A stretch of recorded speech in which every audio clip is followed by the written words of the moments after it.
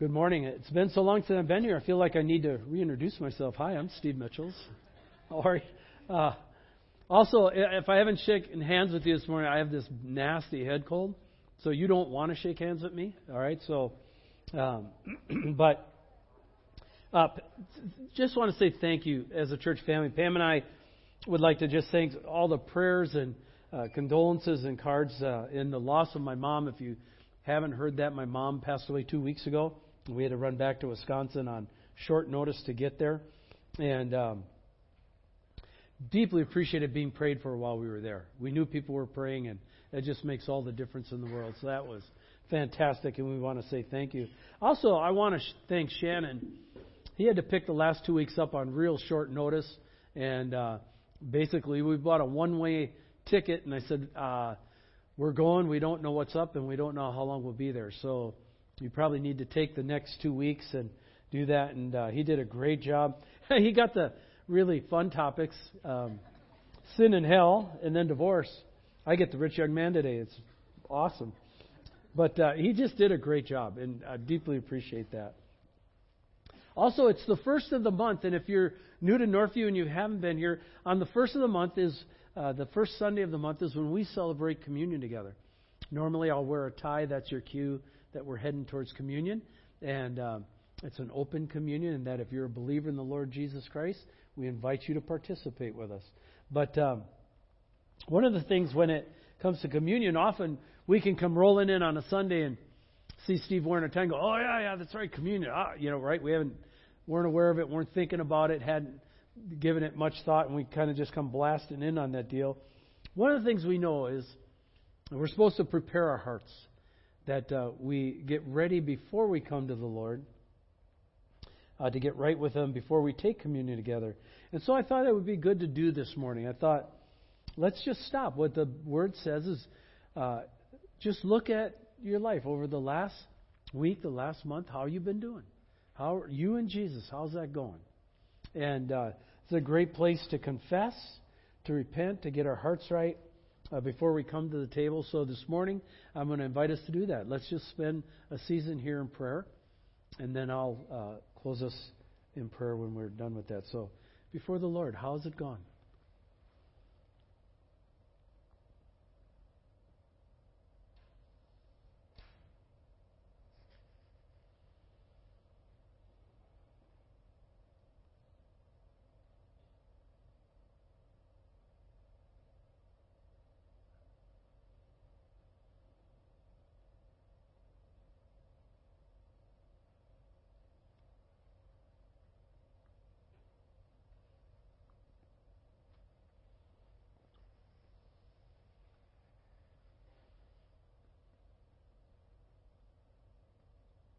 Lord, it's a good thing to stop and just before you. We know your word's very clear that you know the hearts of every person. We don't, but you do. And none of us stand before you clean or righteous in our own goodness this morning. Clothe us with your Son and His righteousness through the ministry of your Holy Spirit. Forgive us, wash us, cleanse us. Come enter into communion with us today. We hope to hear from you today. Not just with the symbols, but with your presence. And we ask this in the name of the Lord Jesus. And all God's people said, amen. All right. Well, we're in Mark, so grab your Bibles. We're in Mark chapter 10. We're continuing in our study of the Gospel of Mark. And this morning is the story of the rich young man. And it starts in verse 17. And it goes like this. As he was setting out on his journey, and remember at this point, Jesus has done his Galilean ministry. Then they went up to Caesarea Philippi, and that's where he asked the disciples, who do people say I am?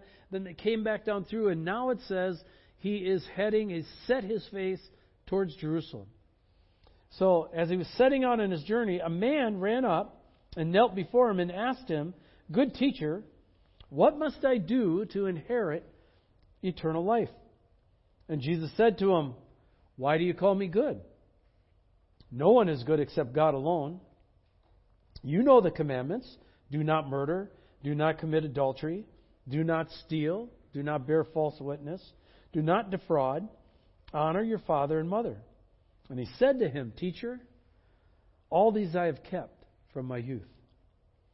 And Jesus, looking at him, loved him and said to him, You lack one thing. Go, sell all that you have and give to the poor, and you will have treasure in heaven. And come, follow me. Disheartened by the saying, he went away sorrowful, for he had great possessions. And Jesus looked around and said to his disciples, How difficult it will be for those who have wealth to enter the kingdom of God. And the disciples were amazed at his words. But Jesus said to them again, Children, how difficult it is to enter the kingdom of God. It is easier for a camel to go through the eye of a needle than for a rich person to enter the kingdom of God. And they were exceedingly astonished and said to him, Then who can be saved? Jesus looked at them and said, With man it is impossible, but not with God. For all things are possible with God. Peter began to say to him, See, we've left everything and followed you. Jesus said, Truly I say to you, there is no one who has left house or brothers or sisters or mother or father or children or lands for my sake and for the gospel who will not receive 100-fold now in this time, houses and brothers and sisters and mothers and children and lands with persecutions, and in the age to come, eternal life. But many who are first will be last, and the last first. Right? This story is one of the all-time classics in Scripture. It's one that's known far and wide. Even non-believers know about this story. So let's go through it together and pull some pieces out that will help us this morning as we head towards communion. All right? Starting out in verse 7, and as he was setting out on his journey, a man ran up and knelt before him and asked, Good teacher, what must I do to inherit eternal life? And Jesus said to him, Why do you call me good? No one is good except God alone. You know the commandments. Do not murder. Do not commit adultery. Do not steal. Do not bear false witness. Do not defraud. Honor your father and mother. And he said to him, Teacher, all these I have kept since my youth. In the Gospel of Luke, we find this young man called the rich young ruler. Right? That's the title most of us are familiar with. Here in Mark, it calls it the rich young man. And the story breaks into sections that will be good for us to walk through as we move towards communion this morning. So the first section is in two parts. All right? So we've got two parts. Let's just set up the first part. The first thing that should be noted is that the young man felt what could best be described as some kind of inner compulsion. Something was pushing him. Something wasn't quite right on the inside. It was, we would say something was off, right? It wasn't tracking quite right. Despite an impeccable life, Jesus lists off all the commandments and he says, all these I've kept from my youth. Something is bugging him and he can't shake that. How do we know that? Well, we know that from the way he approached Jesus. There's two things that he does. And by the way, both of these are right things. Okay? He's doing something right, and in the doing something right, he finds himself in crisis. Have you ever found that? You ever thought, hey, if I just obey the Lord, everything will go good and I'll never be in crisis? We have a pretty good category for if I sin, I'm going to be in crisis. Right? We've kind of experienced that and done that and gone, okay, we know how that one works. But we don't have as a good a category for if I do the right thing, I'm going to be in crisis. It says this. It says he ran to Jesus. Notice running implies urgency. Right? If I'm running to something, I have to get there in a hurry. It doesn't say he was sashaying or dawdling. He wasn't taking his time. He wasn't walking or moseying towards Jesus, right? It says he was running. You like those old words in there? Right? That's pretty good. Sashaying. I was back in Wisconsin. A lot of them came back. Sorry. And but it says he ran to Jesus. And so he runs to him. And then as he's running to him, it says that he ran and knelt before Jesus. And we kind of go, well, yeah, oh, sure. I mean, of course he knelt. I mean, it's a Bible story. Doesn't everybody in the Bible kneel? That kind of thing. But I want you to notice how unusual this is. But let me show you how uncommon this is, just out of your own experience. Let me ask you this question. When was the last time you ran to someone and knelt before them? Or saw someone do that? See, we don't, wow, I don't think I've ever seen that, right? I was back home, and of course we're in the Catholic Church, and my training, I was an altar boy at 18, and I'll get into one part of the Mass, and boom, the kneelers come out, and there I was kneeling, right? Most of the families look at me like, you dork, what are you doing, right? And I'm like, oh, this is what you do, right? And I thought, I don't kneel very often. But here it is, this guy is kneeling. It's a sign of honor. It's a sign of deference. It's a sign of acknowledgement. Notice his introduction. What does he say? Good teacher. So he runs up, kneels, and says, good teacher. Don't know if he was looking at him or not, but good teacher. And Jesus says, in his own inimitable style, he comes back with a question.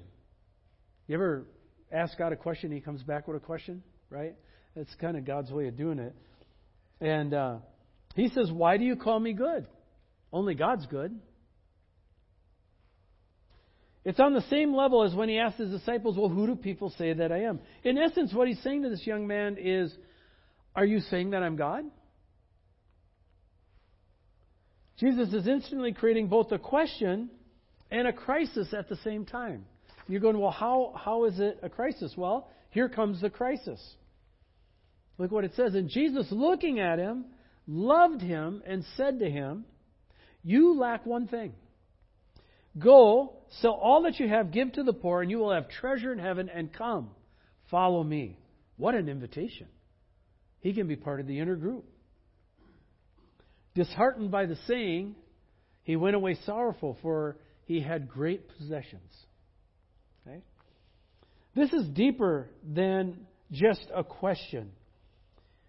It says Jesus, looking at him, loved him. This is personal. There's a connection between this young man and Jesus. It gives every indication that they've met before, and I'll tell you why later when we get to the end of the message. And Jesus, zeroes in with deadly accuracy as only he can do. Right? We kind of put up all kinds of smoke screens, and Jesus just goes, bing, right? Puts his finger right on it. And he deals in with deadly accuracy and nails the bullseye of the resistant point in this young man's heart. You lack one thing. Go, sell all that you have, give to the poor, and you will have treasure in heaven, and come, follow me. Let's just pause for a second and do some thinking together. Jesus' call to follow him is universal. Every person on this planet is called to follow him. All right? And we know that. But the points of resistance to that call are individual. All of us have different resistance points. What's hard for some of us is easy for the rest of us. What's easy for the rest of us is hard for some of us. Right? It's not all the same battle. We have certain resistance points that are specific to us. And Jesus knows how to point those out. This is what he was doing with this young man. If you read through the Gospels, and I know a number of us have, one of the things that's really astonishing is Jesus doesn't use a formula when he talks to people. When he's talking about the gospel, he approaches them in different ways. Remember the woman at the well? What did he say to the woman at the well? Right? Go get your husband. She said, well, I don't have a husband. Jesus says, well, what you've just said is true. You've had 5, and the guy you're with now isn't your husband either. How'd you like your stuff blown up on the screen like that, right? But that's how he approached her. Nicodemus, what did he say to Nicodemus? Nicodemus, you must be born again. He's a teacher, a ruler. He's an older man. He's part of the ruling class. He's part of the Sanhedrin. He's one of the teachers of Israel. And Jesus says, you must be born again. You've got to start over. Just what was Nicodemus hanging his hat on? All his accomplishments, his credentials. He had all the certificates hanging up in his home of, the synagogue and all the things he's accomplished. Jesus said, you've got to be born again. Zacchaeus. What did he say to Zacchaeus? He didn't say anything significant. He said, hey, come down, for I have to have dinner at your house tonight. What was significant that was said is what was murmured and rumored in the crowd around him, because Zacchaeus got really excited. As he ran towards Jesus, all the crowd went, wow, Jesus is messed up. Does he know who this guy is? He's a filthy pig. He's a tax collector. He's awful. He's terrible. And how could he invite a guy like that to go have dinner together? And Zacchaeus, reacting to Jesus standing there and reacting to what's being said in the crowd, says, Lord, if I have stolen, I will give back half. I will give half of all my possessions to the poor. And if I've stolen from anybody, I will pay it back fourfold. He repented on the spot, not from even anything Jesus said. He repented on the spot from what the people were saying about him. How about the man at the well? Here's a guy. Think about this. He'd been laying there, it says, 38 years. Some of you haven't even been alive 38 years. For some of us, that would be 3/4 of our life. He laid in this spot. And Jesus comes up to him, and what does he say to him? Would you like to get well? Duh. Right? What kind of question is that? And Jesus is trying to get him to focus on him instead of the water, because Jesus is the source of this man's healing, not the pool that everybody gets into before they go in. And then likewise with this rich young man, what does he say? Go sell everything, give it to the poor, come follow me. There's a tendency to overamp and to think it's wrong to have any possessions. Okay? And that's simply not true, because Jesus had people in his entourage who had possessions, and they used it to minister to Jesus as he held his ministry.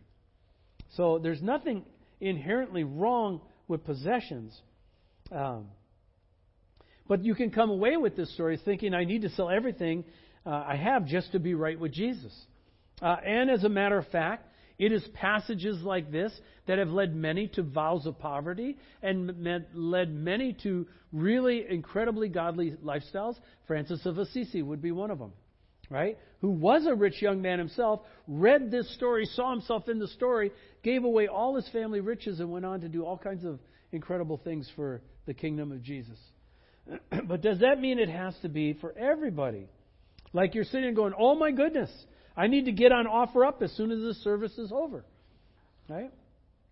Obviously, that's an overreaction. Right? But if you swing the pendulum too far and come too far the other way, it's also in error.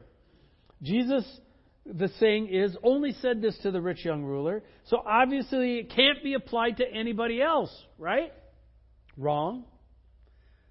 Don't you think this parable has something to say in the culture we live in with us as Americans who have so much stuff that we can't even keep it in our houses? We have storage units, some 2, 3, 4 storage units to keep all our stuff. That it's very easy to get hooked on my worth, my value, who I am is measured by the possessions I have, the car I drive, the house I live in, the stuff I have, not in my relationship with Jesus. Obviously, there's a point there. And this may be the exact point that the Holy Spirit is talking to someone this morning about. The possessions have become an idol. What's the balance point? Well, the Bible and Jesus have a great deal to say about stewardship, finances, honoring God. We aren't going to go into all of that this morning.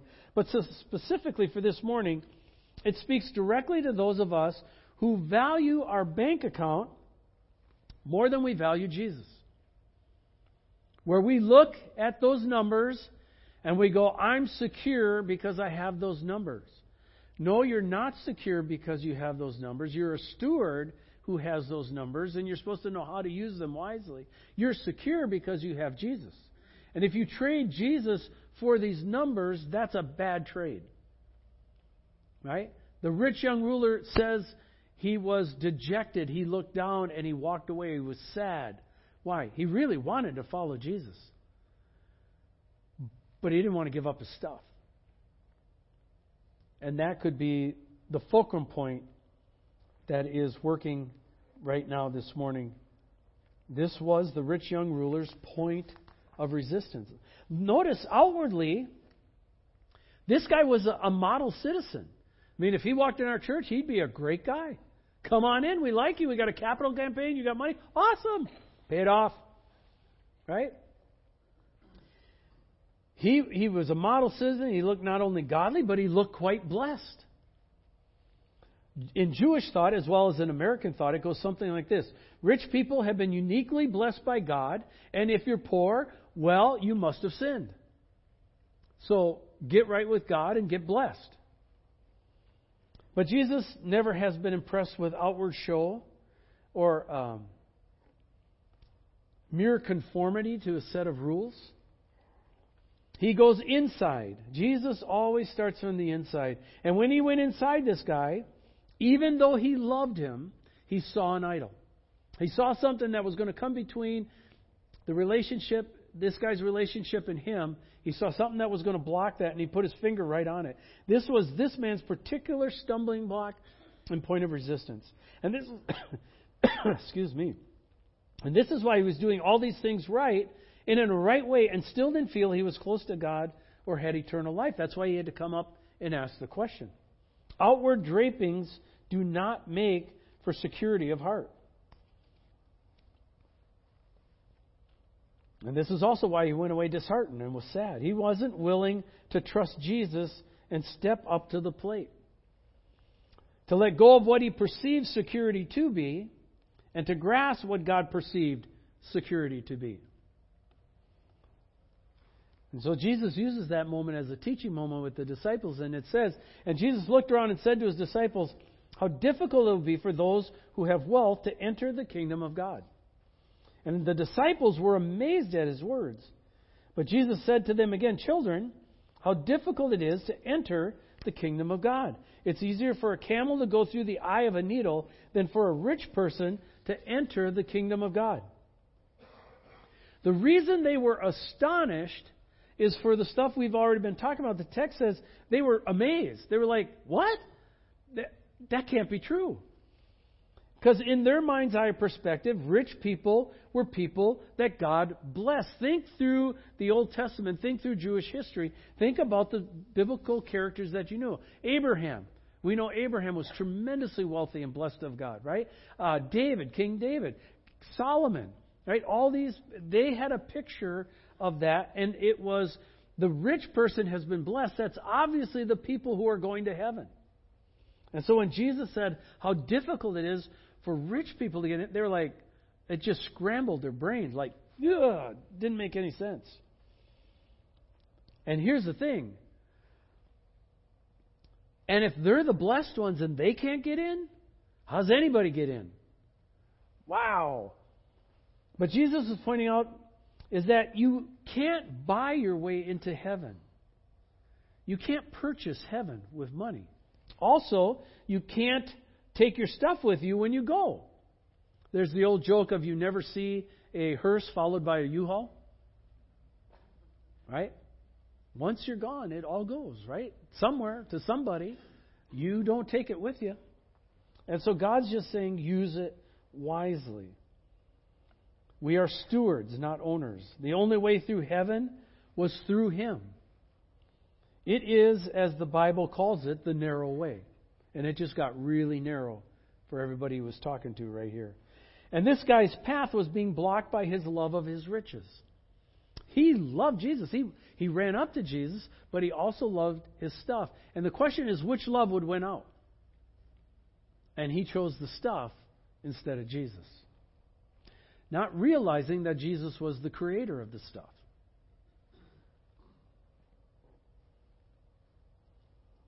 The question this morning is, we know he walked away, right? Is there any hope for a person like this? More than that in just a minute. But to continue on, the disciples, as a result of it, still somewhat of shock, then asked this question. They were exceedingly astonished and said to him, well then, who can be saved? How does this even work? Jesus looked at them and said, with man it is impossible, but not with God, for all things are possible with God. Salvation is in, of, and through Jesus. Only God can save a person's soul. And the ransom of a soul is costly. It's not cheap. It was and is the price of God's only Son dying in our place and then rising from the dead. It's only through His name and placing faith in that name that we can be saved. That is the message of our church. If you want to know what it is we have to offer, we have this: Jesus and salvation in His name. That's what we've got. If you boil it all down, it is salvation. If you're looking for how to be saved, we can tell you that because it's in Jesus' name. That's what we've got. That's our big selling ticket. Okay? There's all the mystery removed from it. All the other stuff is window dressing to get us there. All right? Only God can save a person's soul. The only reason there's even a possibility of being saved is because God made the impossible possible through His Son, and there's no other name under heaven by which we can be saved. Anyone can walk through that door, but it's the only door there is to walk through. Excuse me. Peter picks up on this and points out what it cost them to follow Jesus, because they just saw what happened. So Peter says this. He says, see, we've left everything and followed you. And he was right. If you remember the story, right? They were fishermen, and apparently there were several boats, so they were doing well fishing. And Jesus came by and said, hey, come, follow me. I'll make you fishers of men. And it says they left the boats and followed Him. So they gave up their business, their livelihood, to follow Jesus. And Jesus' reply to Peter is this. Jesus said, truly I say to you, there's no one who has left house or brothers or sisters or mother or father or children or lands for my sake and for the gospel, who will not receive 100-fold now in this time houses and brothers and sisters and mothers and children and lands with, and what's the word up there? Persecutions, and in the age to come, eternal life. Now, we could spend hours on this alone, but let's just pull 2 points for this morning. All right? Point number 1, you cannot outgive God. That's what Jesus was saying. What the young man didn't realize is everything he had came from God. And if he recognized Jesus as God, he could give that stuff all up, because if he needed it, God would give it back. And if he didn't need it, he'd be just fine. Okay? Sometimes we think we need stuff when we really don't. I don't know if you've prayed any of those prayers and then, God said no. Right? You believe He has the audacity to say that? He says no. I need that. No, you want that. Oh, okay. There's a difference there, right? But you can't outgive God. Stanley Kantz, when he led me to the Lord, he went through this whole thing. How much is 10% of 10 cents? How much is 10% of a dollar? How much 10% of $10? How much is 10% of $100? How much for $1,000? Went all the way up to $1 million, right? We got to the done. I was quite proud because I could actually get that far. I knew what 10% was. And he said, no, Steve, he said, always give a little bit extra just so you can tell God you love Him, not because you have to. And this is what he said. Because, Steve, you can never outgive God. So you can't outgive God. And so that's a very important point. Now, the question is not how much do I have to give? Not ever. That's never the question. The question is, how much do you want to be blessed? Right? It's not what do you have to give. That's law. It's how much do you want to be blessed? And if you're generous, you'll be greatly blessed by God. Now, in case you're concerned that I'm going all prosperity gospel on you, because I'm saying if you're generous to God, He'll be generous with you, let's highlight the second point. Second point is this. Jesus says, you'll be given all these things along with persecutions. Persecutions is part of the package. That's part of what we leave out when we lead people to Christ. By the way, if you accept Jesus, you might get persecuted for it. It could even potentially cost you your life. So are you ready to sign up? We kind of leave that part out, hope they get mature, that when they find that out, they won't freak out and run out the doors. But Jesus says, you're going to run into persecutions. Just as the teacher was persecuted, so will the students be. Persecution is what I would call a sifting device that God uses to sift out the idols in our life. It's a mechanism He uses to sort through where our real loves lie. And He uses pressure. He uses heat. He uses persecutions to clarify that where He is on that scale. Paul in 2 Timothy reminds and reinforces this idea when he says, "You, however," he's talking to Timothy, his young disciple, "you, however, have followed my teaching, you've followed my conduct, my aim in life, my faith, my patience, my love, my steadfastness. You've seen my persecutions and suffering that happened to me in Antioch and Iconium and Lystra, which persecutions I endured. Yet from them all the Lord rescued me. Indeed, all who desire to live a godly life in Christ Jesus will be persecuted." Let me read that again. Indeed, all who desire to live a godly life in Christ Jesus will be persecuted. So it's not as if you accept Jesus, everything will be absolutely fantastic and rosy in your life, and you will never face any troubles. Sometimes having Jesus in your life and doing the right things actually creates the troubles that you never had before. That can be quite a shock to most of us, which means we must be ready for persecutions. We have to be ready when it shifts and it comes our way. Peter says this when it does come our way: "Beloved, do not be surprised at the fiery trial when it comes upon you to test you, as though something strange were happening to you. But rejoice insofar as you share Christ's sufferings, that you may also rejoice and be glad when His glory is revealed." Remember, Jesus said, house and lands and all this with persecutions, and in the end, what? Eternal life. Jesus says, don't get so locked down here that it's all going bad. Get locked on the fact that you're going to be able to inherit eternal life. And then he wraps it with this: "But many who are first will be last, and the last first." This just simply underlines the fact that what's great in man's eyes is abhorrent in God's eyes, and what is least esteemed in man's eyes is greatly esteemed in the eyes of God. God's thoughts are not us thoughts. His ways are not our ways. What He thinks is great is not held in any kind of account by man. Just watch television, right? And you get a picture of that right away. And what God holds in high view, man doesn't hold in high view at all. We're past that. We don't need that anymore. The first will be last, and the last will be first. The Bible indicates we will be shocked and awed when all this plays out. When God rolls it out, we will be going, just like the disciples, we will be amazed. And so the rich young man, who looked like he really had it all, really had nothing at all.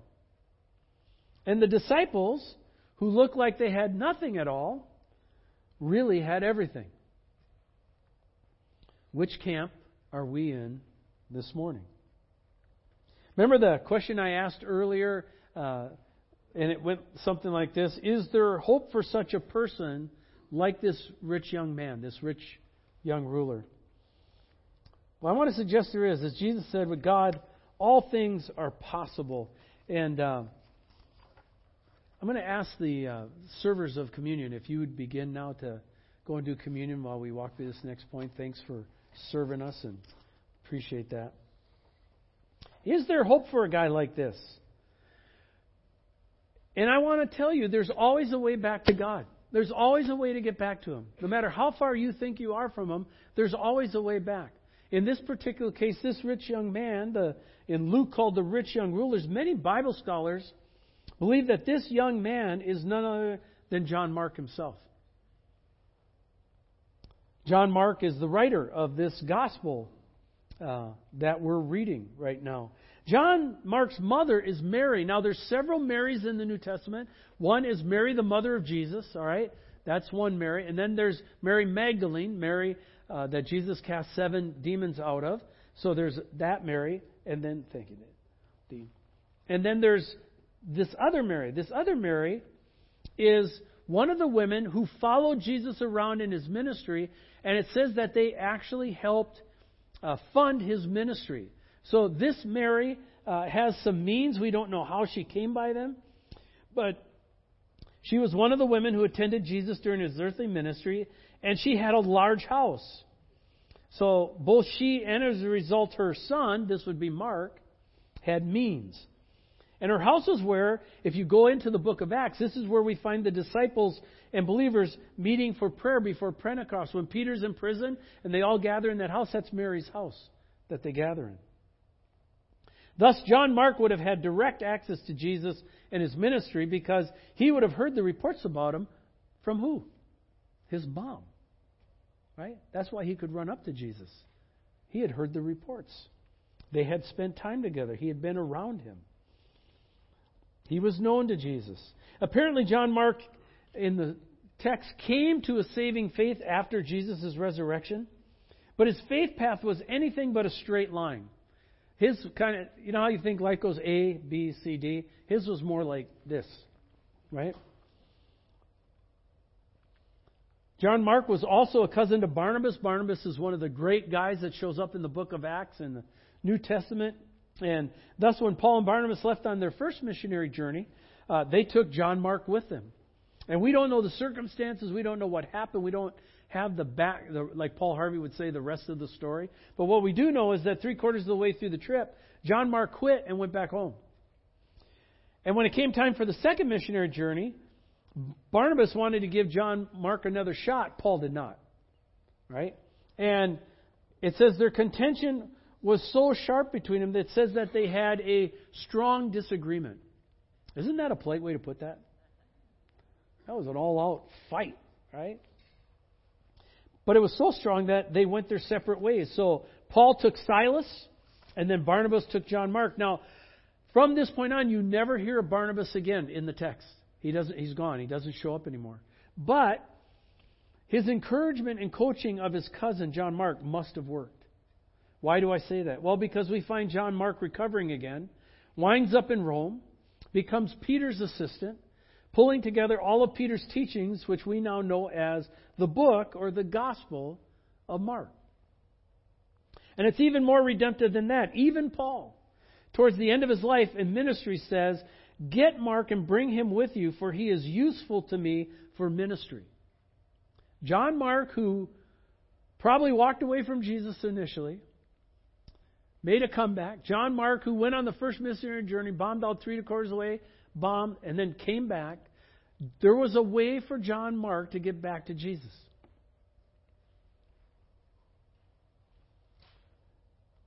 As we come to communion today, maybe Jesus has pointed out an idol in your heart. I don't know what it would be, but it's highly likely that he's been talking. And you're just really discouraged at this point. You're like, oh man, again?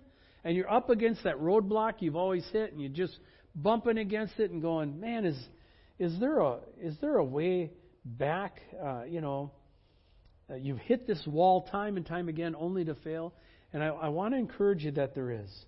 Let me tell you a story to encourage you. So, I just went home from my mom's death and funeral. And so Pam and I flew out of Seattle, and my sister Tracy in Portland flew out of Portland. And we ended up in O'Hare together, and which is pretty amazing if you know the size of O'Hare. And then we ended up on the same flight to Green Bay together. So that was kind of cool, right? I was in aisle 11, Pam was in aisle 12, and Tracy was in aisle 13, so we had it covered, right? We had there. And I came up to my seat, and I looked to us, and I was sitting next to one of these burly guys. Just had written all over him, "Don't talk to me." Right? Kind of like, if you talk to me, I'll bite your head off kind of look. Just looking out the window, thought. But you know me, so I thought I'd ask him how he's doing. And so I said to him, "Hey," I said, "are you heading home?" I thought, well, I'm heading home. Maybe he's heading home. Let's get a story going and find out where he's from. He said, no, I'm from Florida.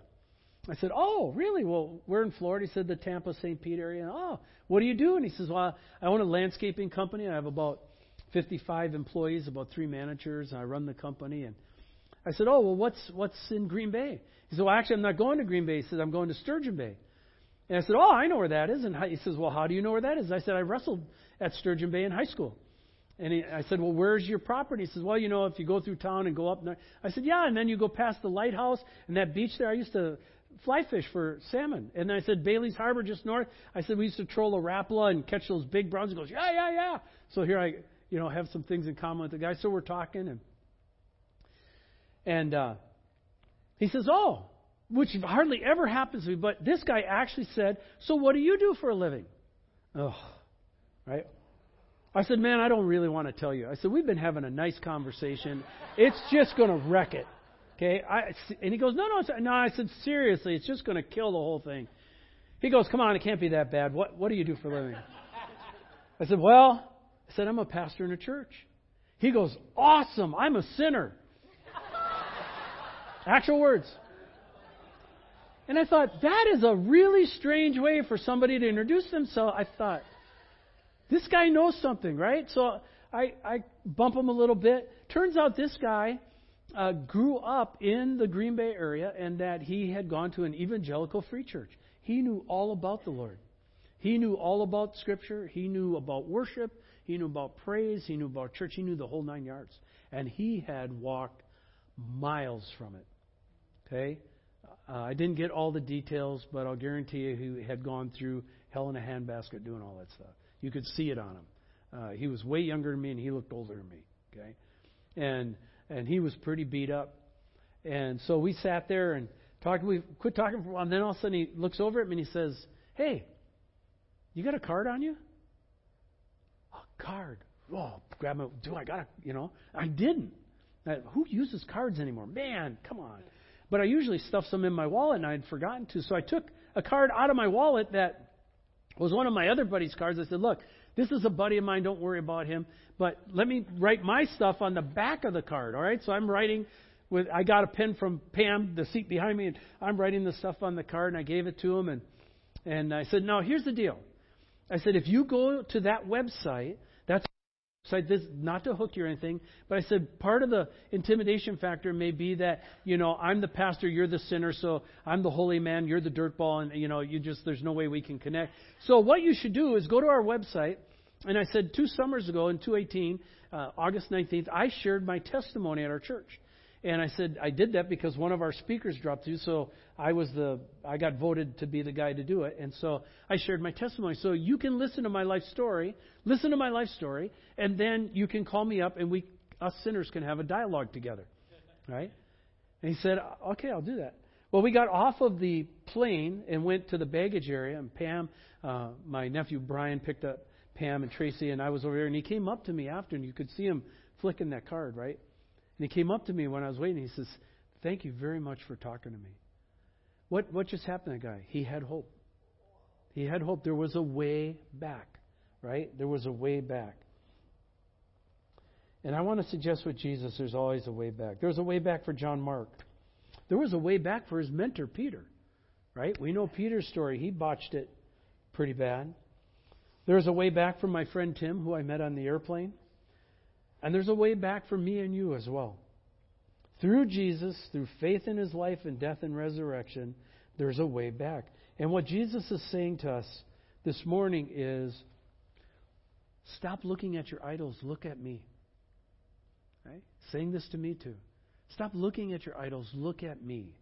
What's communion designed to do? Get us to focus on Him and what He did for us. That's the biggest, the best, and there's nothing past that. That's what should be capturing our attention, not all the other stuff that does. And communion is designed as an idol remover. It's to remind you the price tag of what it costs for the salvation of a soul. Your soul, my soul. Jesus said, this is a symbol of my body.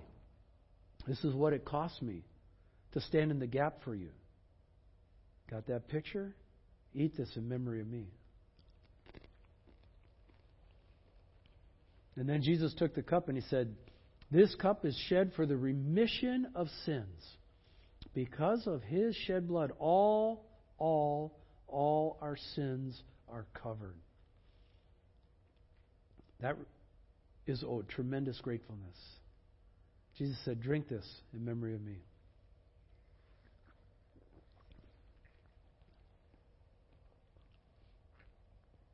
I'm going to ask the worship team to come up.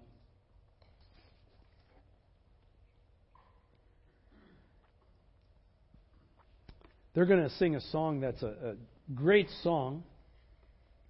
And many of you know it by heart, so you won't even have to work at it, which is good because that will free you up. The song is Be Thou My Vision.